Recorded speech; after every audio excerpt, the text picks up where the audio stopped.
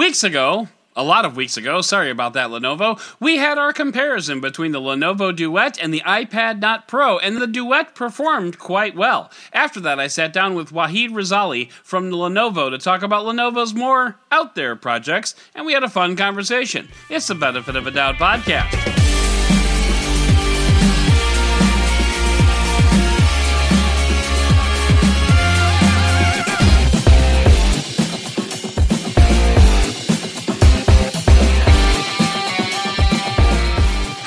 Welcome to the Benefit of a Doubt podcast. I'm your host, Adam Dowd, and this week we've got announcements, we've got tech, we've got a chat with a cool dude from Lenovo. We are packed full of jam this week, but first, of course, we have to cover our news of the week. So how's this for irony? This week, a state environmental agency employee was flying a drone doing a routine survey of Lake Michigan. Suddenly, the drone lost control. It turns out the drone lost a battle to an eagle flying nearby, which ripped off one of the propellers. Well, they're called quadcopters for a reason, and it's not because tricopter wasn't catchy enough. The drone plummeted down into the lake and was lost even after 2 hours of a grid search. Sucks for that agency, since it was a $950 drone, but that's not the fun part. The fun part is that the drone pilot works for the Michigan Department of Environment, Great Lakes, and Energy, which is surely a mouthful, which is why they abbreviated it down to EGLE, or Eagle. That's right, Eagle's drone was taken out by an eagle, and the best part is, Eagle took it very well, with the official blog post saying, quote, "The attack could have been a territorial squabble with an electric foe, or just a hungry eagle, or maybe it didn't like its name being misspelled." Well played, Eagle blogger. Well played, indeed. The dream is still alive for a completely bezel-less display, and it gets one step closer with the ZTE Axon 20 5G smartphone with under-display selfie camera. Fans of the Axon line, or fan, as the case may be, will remember arguably the most famous Axon phone in recent memory, the Axon Surface Duo. The Axon M. ZTE is one of the pioneers in dual-screen phones, and now it is leading the charge in under-screen selfie cameras. Is this something we need? That remains to be seen. No pun intended. The big caveat here is that ZTE is launching the first mass-produced, air quotes, under-screen selfie camera. Most, if not all, OEMs have been working on them, and Oppo actually showed one off about 18 months ago or so, but this is the first one that you'll be able to buy. And by you, I mean theoretically you if you live in the right region. Never mind. We don't know about price or availability yet, but the launch event happens on September 1st, so we'll find out more then. Probably. I know it's a rumor, and I'm sorry, but it's kind of a rumor that's a big deal. This week, Beat Saber launched a new music pack with 11 songs from Linkin Park, including One Step Closer, Numb, and a bunch of other songs I've never heard of. Honestly, Linkin Park just came out at the wrong time for me. I was never really a fan. I was kind of locked into the metal scene there and didn't really appreciate the artistry that they were trying to do. These days, I'm older, so I'm a bit more perspective and less picky, and I don't care as long as I get to wave lightsabers around. It could be any of those. What I really appreciate is the fairly big names that we're seeing coming out of the Beat Saber camp. Green Day and Linkin Park really weren't my scene growing up, but they're culturally significant, and getting them to license music is a big deal, and likely the result of the Facebook acquisition, so it's better all around. And yes, I know I can hack my Oculus and put all the songs ever made on there, but I just haven't done that. I believe in supporting artists and their work and respecting their IP, and if Metallica doesn't want their songs played on Beat Saber, then I respect that. I think they're nuts, but I respect it. Speaking of Facebook and Oculus, it was announced this week that Oculus headsets will no longer accept separate Oculus accounts. Only Facebook accounts will get you in starting later this year. Existing Oculus accounts will continue to work for just over 2 years until January 1st, 2023. This is a move that is not surprising, at all. The only thing surprising about this is that it took this long for it to happen. So, will Oculus users want a Facebook account?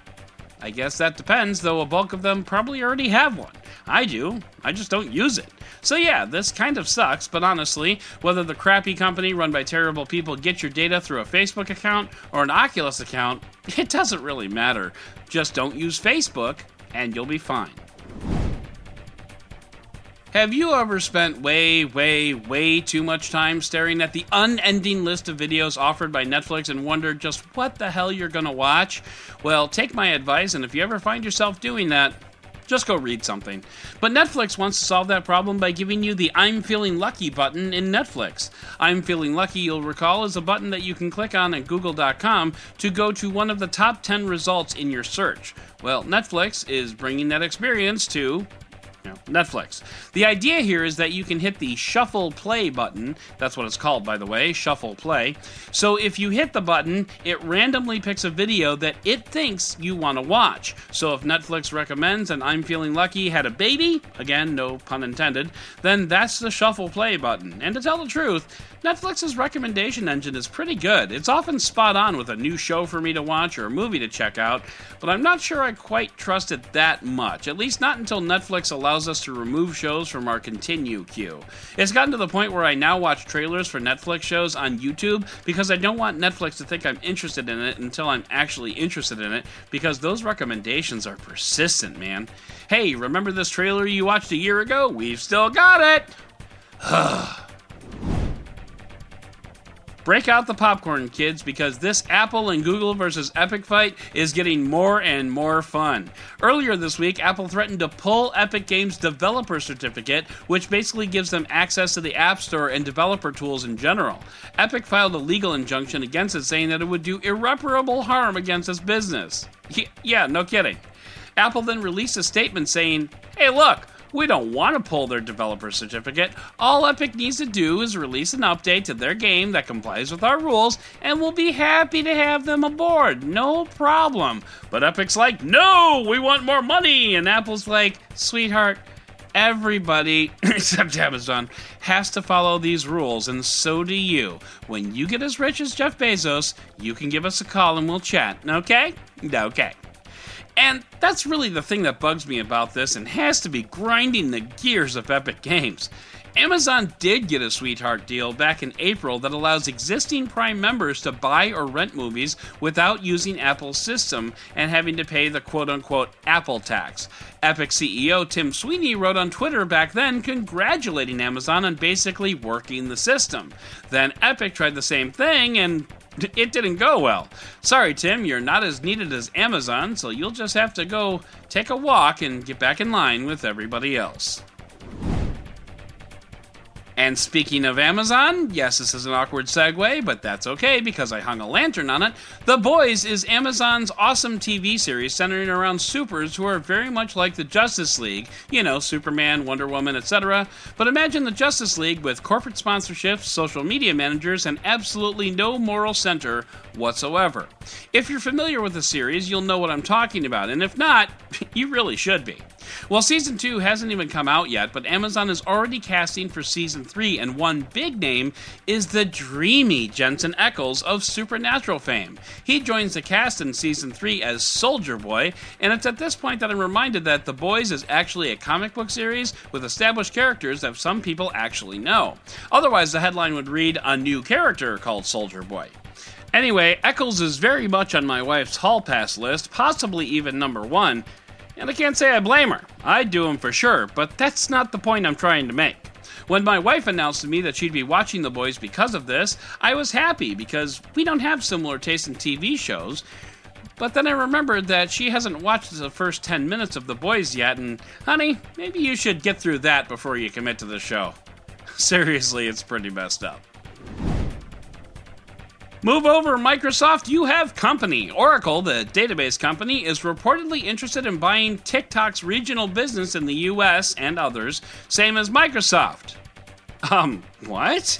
Yes, Oracle. But what we don't know is why?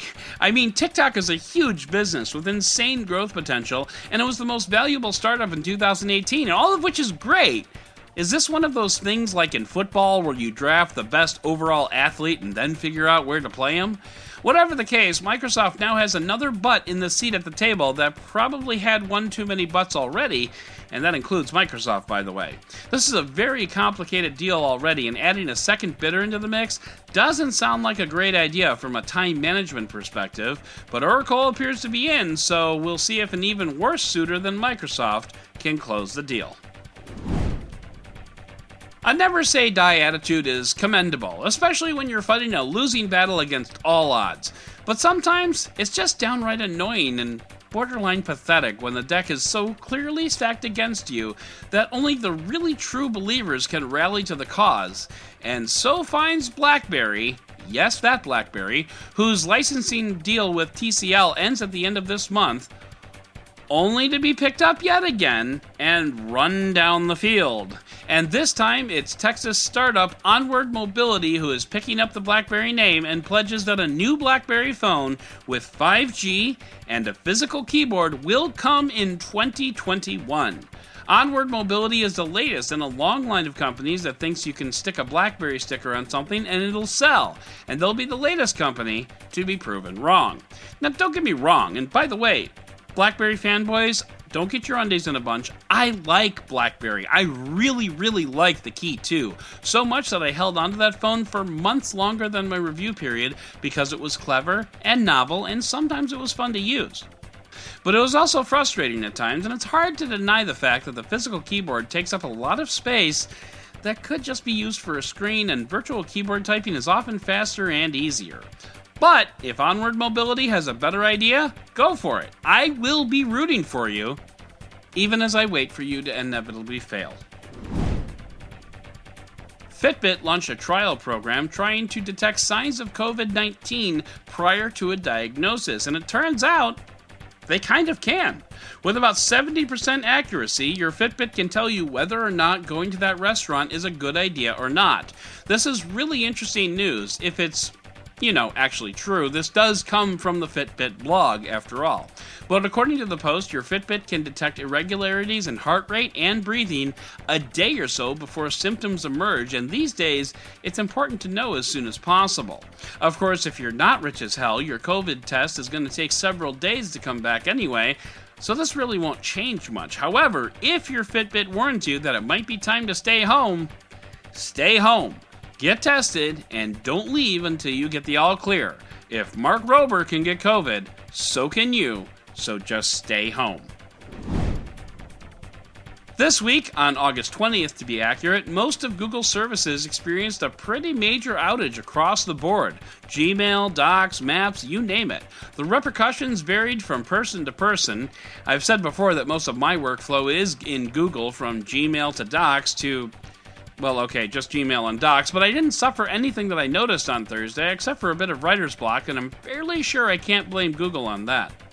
Fortunately, all services seem to be back up and running as of Friday morning, so that's the good news. But if you got yelled at by your boss, you can go to Google's status page and show them all the pretty elongated red dots on Thursday and show that it wasn't your fault.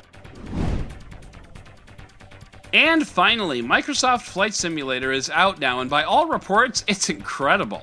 Haven't played it myself, but maybe someday. You can tell I'm in no rush.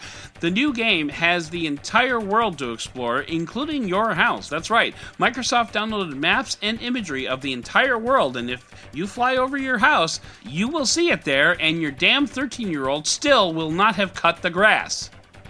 Anyway, everything isn't perfect. Folks flying over a suburb of Melbourne might have noticed something of a monolith, a 212-story skyscraper jutting out of the middle of soccer moms and barbecue grills.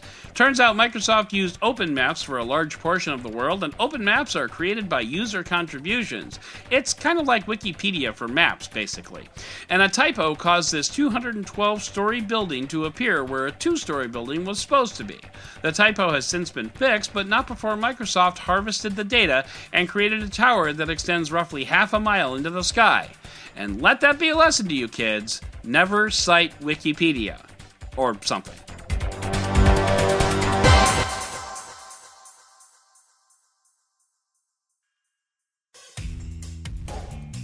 Our Pixel 4a review unit has arrived, and folks, I gotta tell you, I kinda love this device, and what's more, I don't really know why. It's very strange using a phone that I thoroughly enjoy, but can't come up with one damn reason for enjoying it.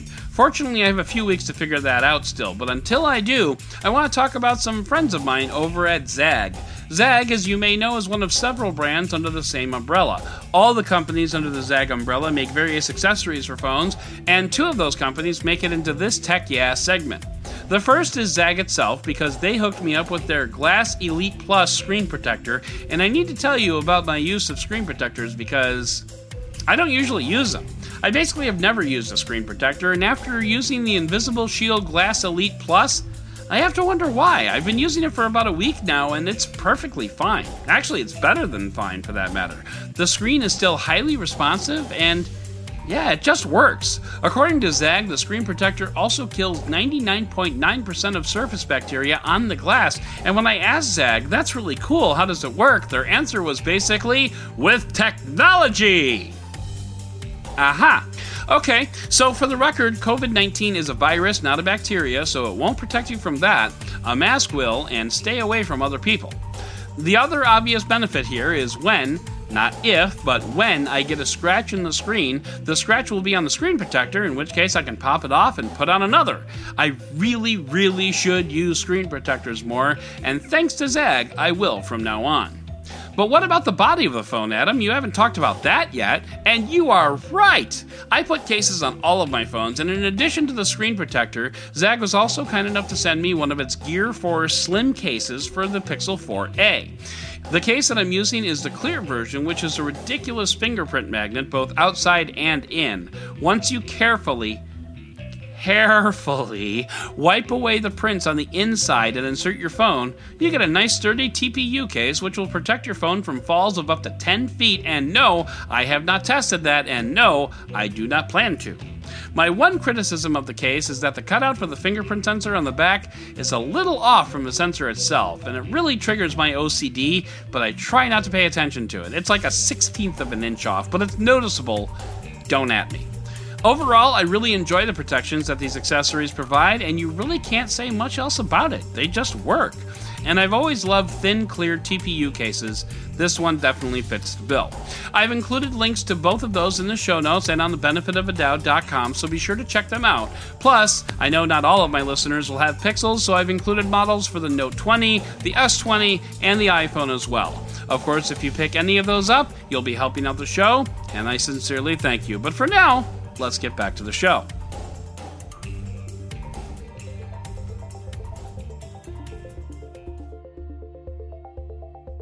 One of the most common criticisms that tech reviewers get is that they don't, quote, really understand the common consumer. And to be totally fair, that's not entirely incorrect. As a reviewer, I've used a half dozen laptops this year so far, and just as many or more phones. I've changed my doorbell so often that I built a portable doorbell rig. Every 6 months or so, I need to call my bank because I've reached the maximum number of devices that you can have your debit card registered on Google Pay. All these are extreme edge cases. I get that. So, I want to give the common consumer a voice. I'm launching a segment of reviews going forward called the You Review, which may or may not be the final name. The premise is quite simple. What do you want to know about the phone? I want your questions, tests that you'd like me to run, photo samples you want me to take, within reason, everything. This should give you a voice in the review because after all, these reviews are for you. I already know if I like or dislike something, and I can tell you why, but that may not apply to you at all. So ask me the questions you'd like to hear addressed on the show, and you'll get your answers. I will answer as many as I can in the time I have. So sound off on Twitter at the official account Benefit of Dowd or at Dead Technology, or on the contact form on benefitofadowd.com/contact, and ask the question that you're dying to have answered. Our first device up for the You Review is the Google Pixel 4a. What do you want to know? Camera? Battery life? Fingerprint sensor? This is your time, and I hope to hear from as many of you as possible. Bring me your questions. The deadlines for questions is September 10th for the Pixel 4a, but honestly, the more complex your request, the earlier you should ask. I'll announce other phones that are going to be reviewed as they come up so that you'll be able to review those as well, and I think we can all have fun with this, so let's do it.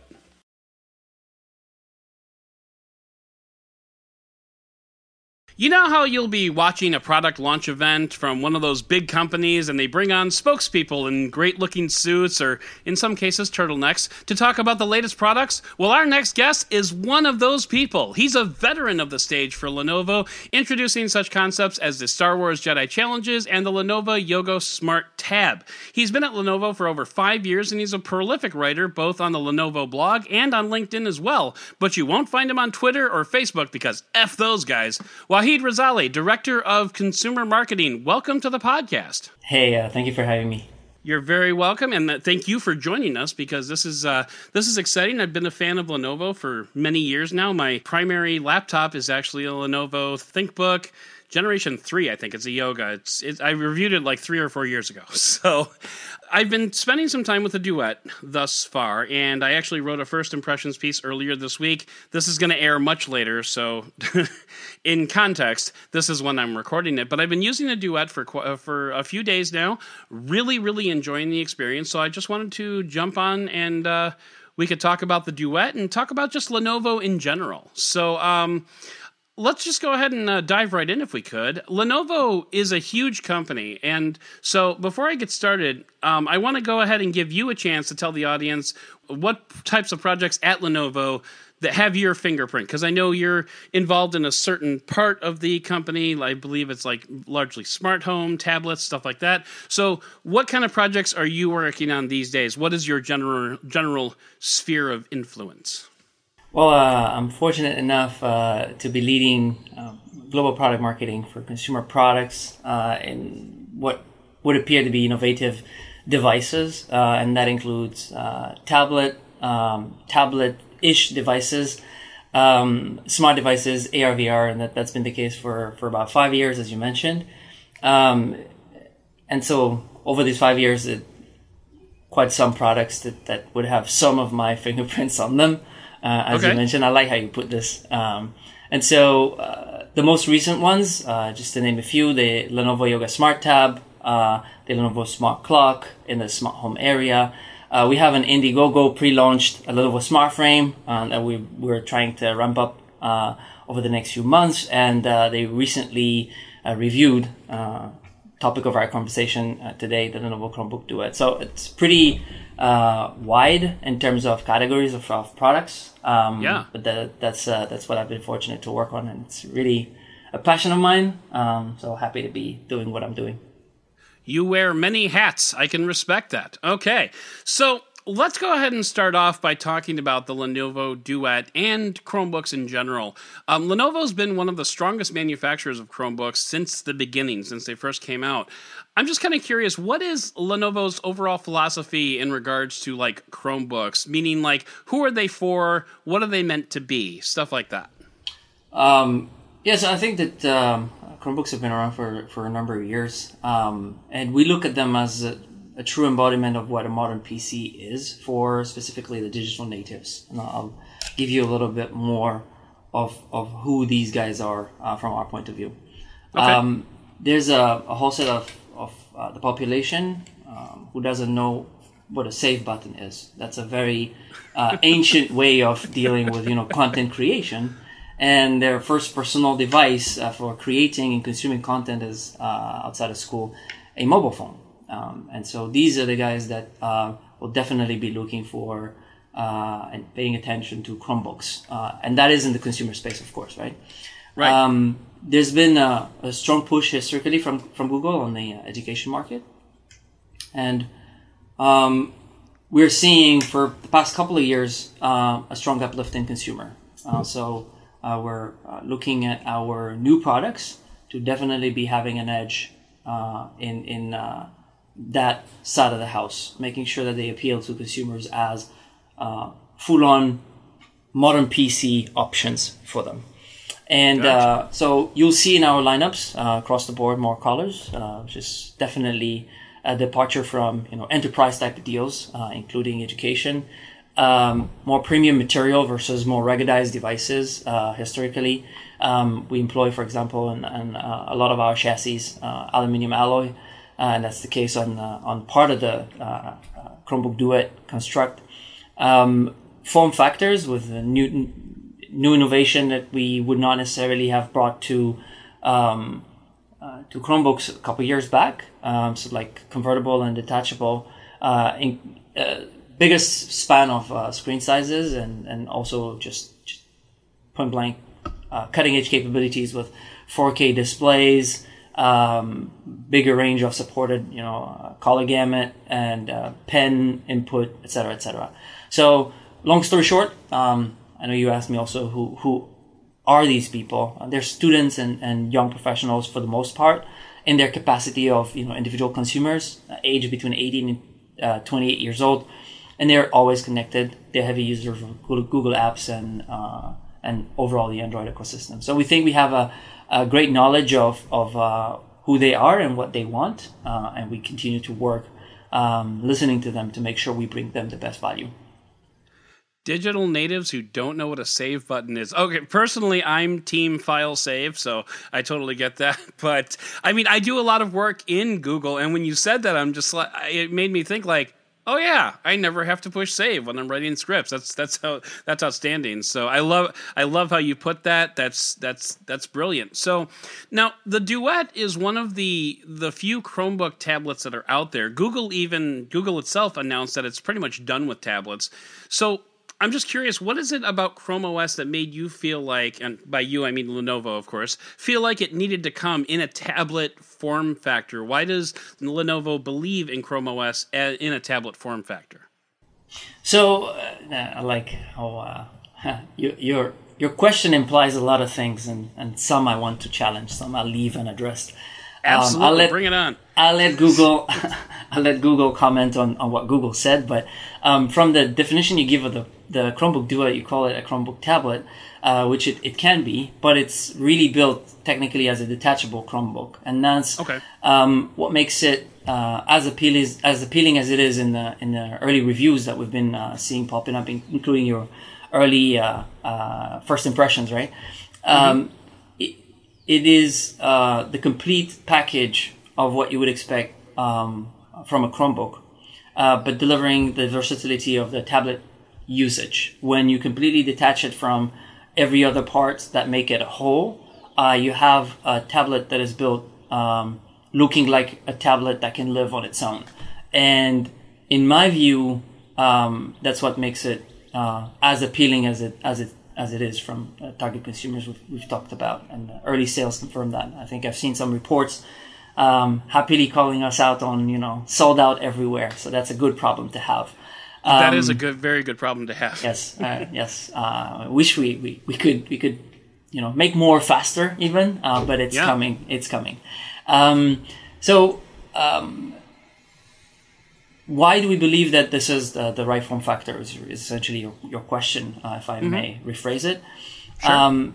We do have a specific position as Lenovo in the Chromebook market because we're a respected brand with undeniable expertise in both the PC side of the consumer spectrum, but also on the tablet side.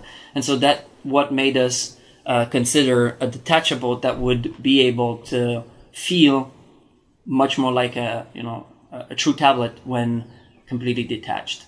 And we saw that position as quite unique in the market. There's a lot of brands that play in the space of Chromebook, but none of them have as strong of a position in building both respectable tablets and respectable laptops. And so we went at it in that with that in mind. Okay, and actually that answered my next question, which was about now. That being said, I'm not going to ask the question, but I am going to take a moment to just acknowledge the fact that you ship a keyboard in the box with a Duet, and thank you for that, because I mean, that's honestly the one thing that if you watch tablet reviews, whether it's iOS tablets, whether it's Windows tablets, whether it's, Chromebook, Chrome detachables or tablets, the first thing every reviewer will say is, why doesn't this come with a keyboard? Because if you want this to be, a pseudo laptop, you need to have that type of input. So you ship the Duet with a keyboard in the box, and I think the fact that you call it a detachable acknowledges that point. You don't really see it as a tablet. You see it as kind of like a somewhere in between worlds, which is great. I mean, for me, it's wonderful, and I just want to say thank you. You're very welcome. I'll say this: if you go back 2 years ago, we did have a very wide range of considerations, and including like, could it be a standalone tablet, which would be solely used, with touch as an input, and eventually make an optional keyboard, just like most players you've mentioned are doing today. Right. But very quickly, collaborating with the Chrome OS team at Google, one fact came out is that you can't really tap into the full potential of what Chrome OS has to offer if you're not considering the keyboard as an essential component of your experience. And so that's where it quickly moved towards setting our mind to building a great detachable experience. So yeah, From there on, it was definitely coming with a keyboard. 100%. I love that. So now that we've gotten that out of the way, I want to talk about a little bit more about Lenovo's portfolio. And actually, this is probably the part where we're talk about a lot of the different things that you have your fingerprints on. Lenovo likes to play in the fringes of the technology space. Lenovo was one of the first companies to work with Google in the smart screen space. I actually have a 10-inch Lenovo smart screen upstairs in my kitchen right now. Some might even argue that the Chromebook tablet, like the Duet or the 10e, is not exactly a mainstream device. But from augmented reality like Star Wars Jedi Challenges to last year's smart alarm clock, I'm just curious, what is driving Lenovo to play in these maybe more niche spaces? We have a company vision, which is smarter technology for all.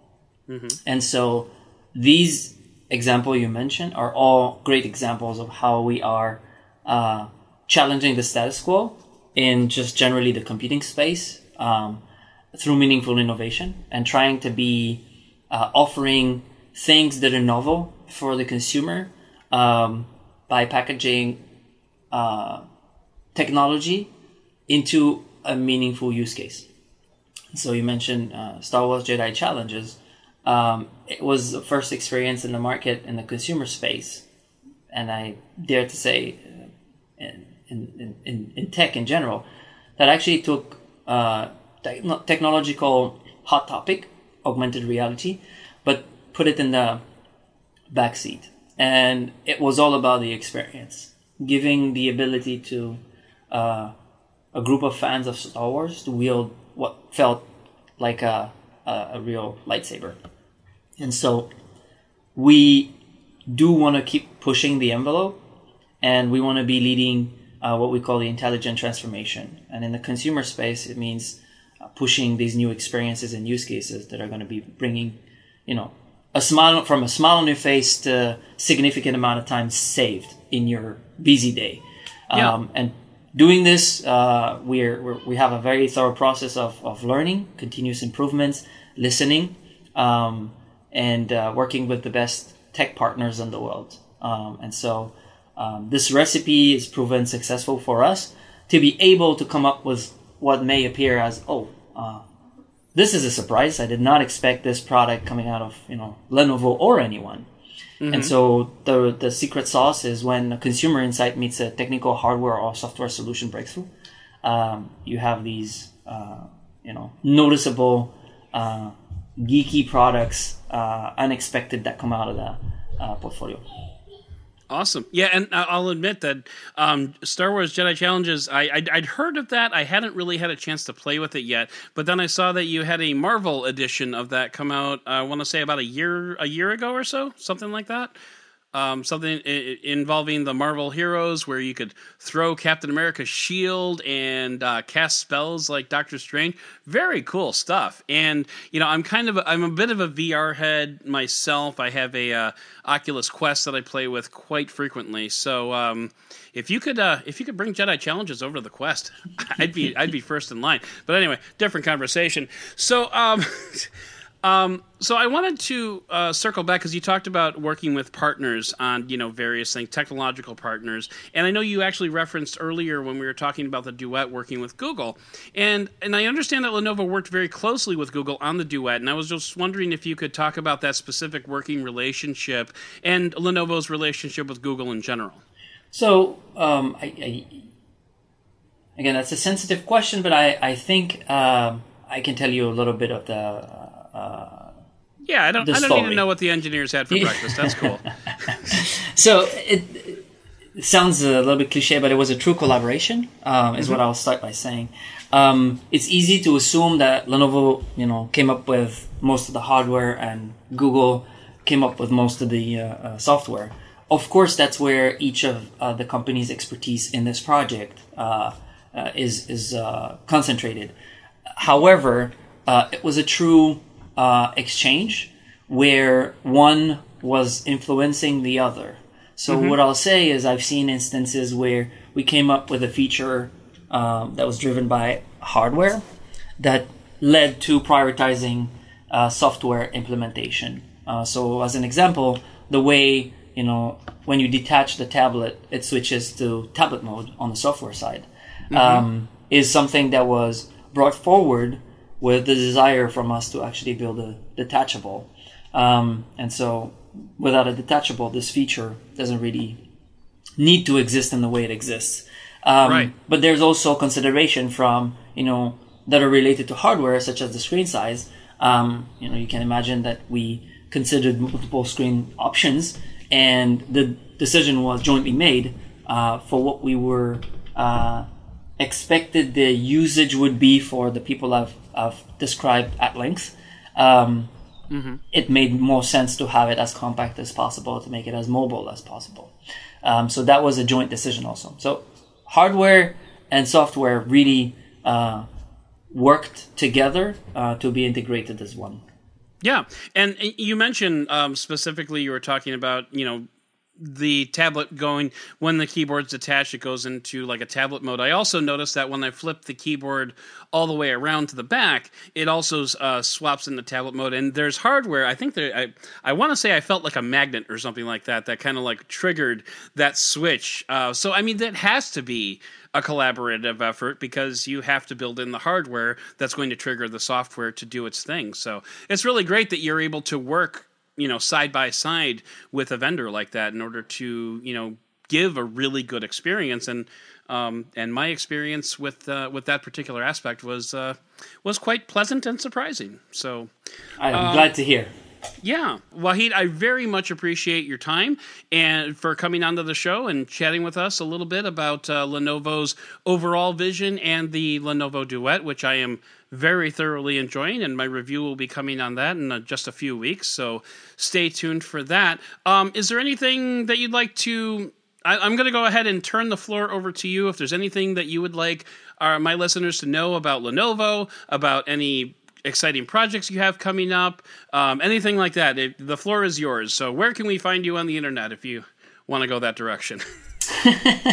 I will not use the forum that you're extending very generously for me to brag about what work I do and where you can find more of me. Rather, I would say thank you, first and foremost, for taking interest in Lenovo and giving us a space to go deeper into what makes us unique. And what I really would like people to take away from, this chat that we've had is we take our mission very seriously. We're on a path to continuous improvement, and what we're focusing on with all of our heart and attention is putting consumer and customers at the center of everything. So in Lenovo products across the board, you'll find products getting better over time, and you'll find products that have that little extra thing that will delight you as you use it. We welcome any type of feedback, and if your audience wants to reach out, they have my name. I'm not hidden on the internet, but you're right. I'm not on some platforms because I don't have time. It is not because I despise these platforms. Let's be clear. Well, yeah, I read over a LinkedIn post I think you had about doing a social media audit, and I remember you got to like Twitter and Facebook, and you're like, yeah, I don't need this. Yep. And for the most part, if it weren't my job to be on Twitter, I would agree with you. But I left Facebook behind a long time ago. So, yeah. So again, thanks for coming on, and thanks for giving us your time. Thank you for having me.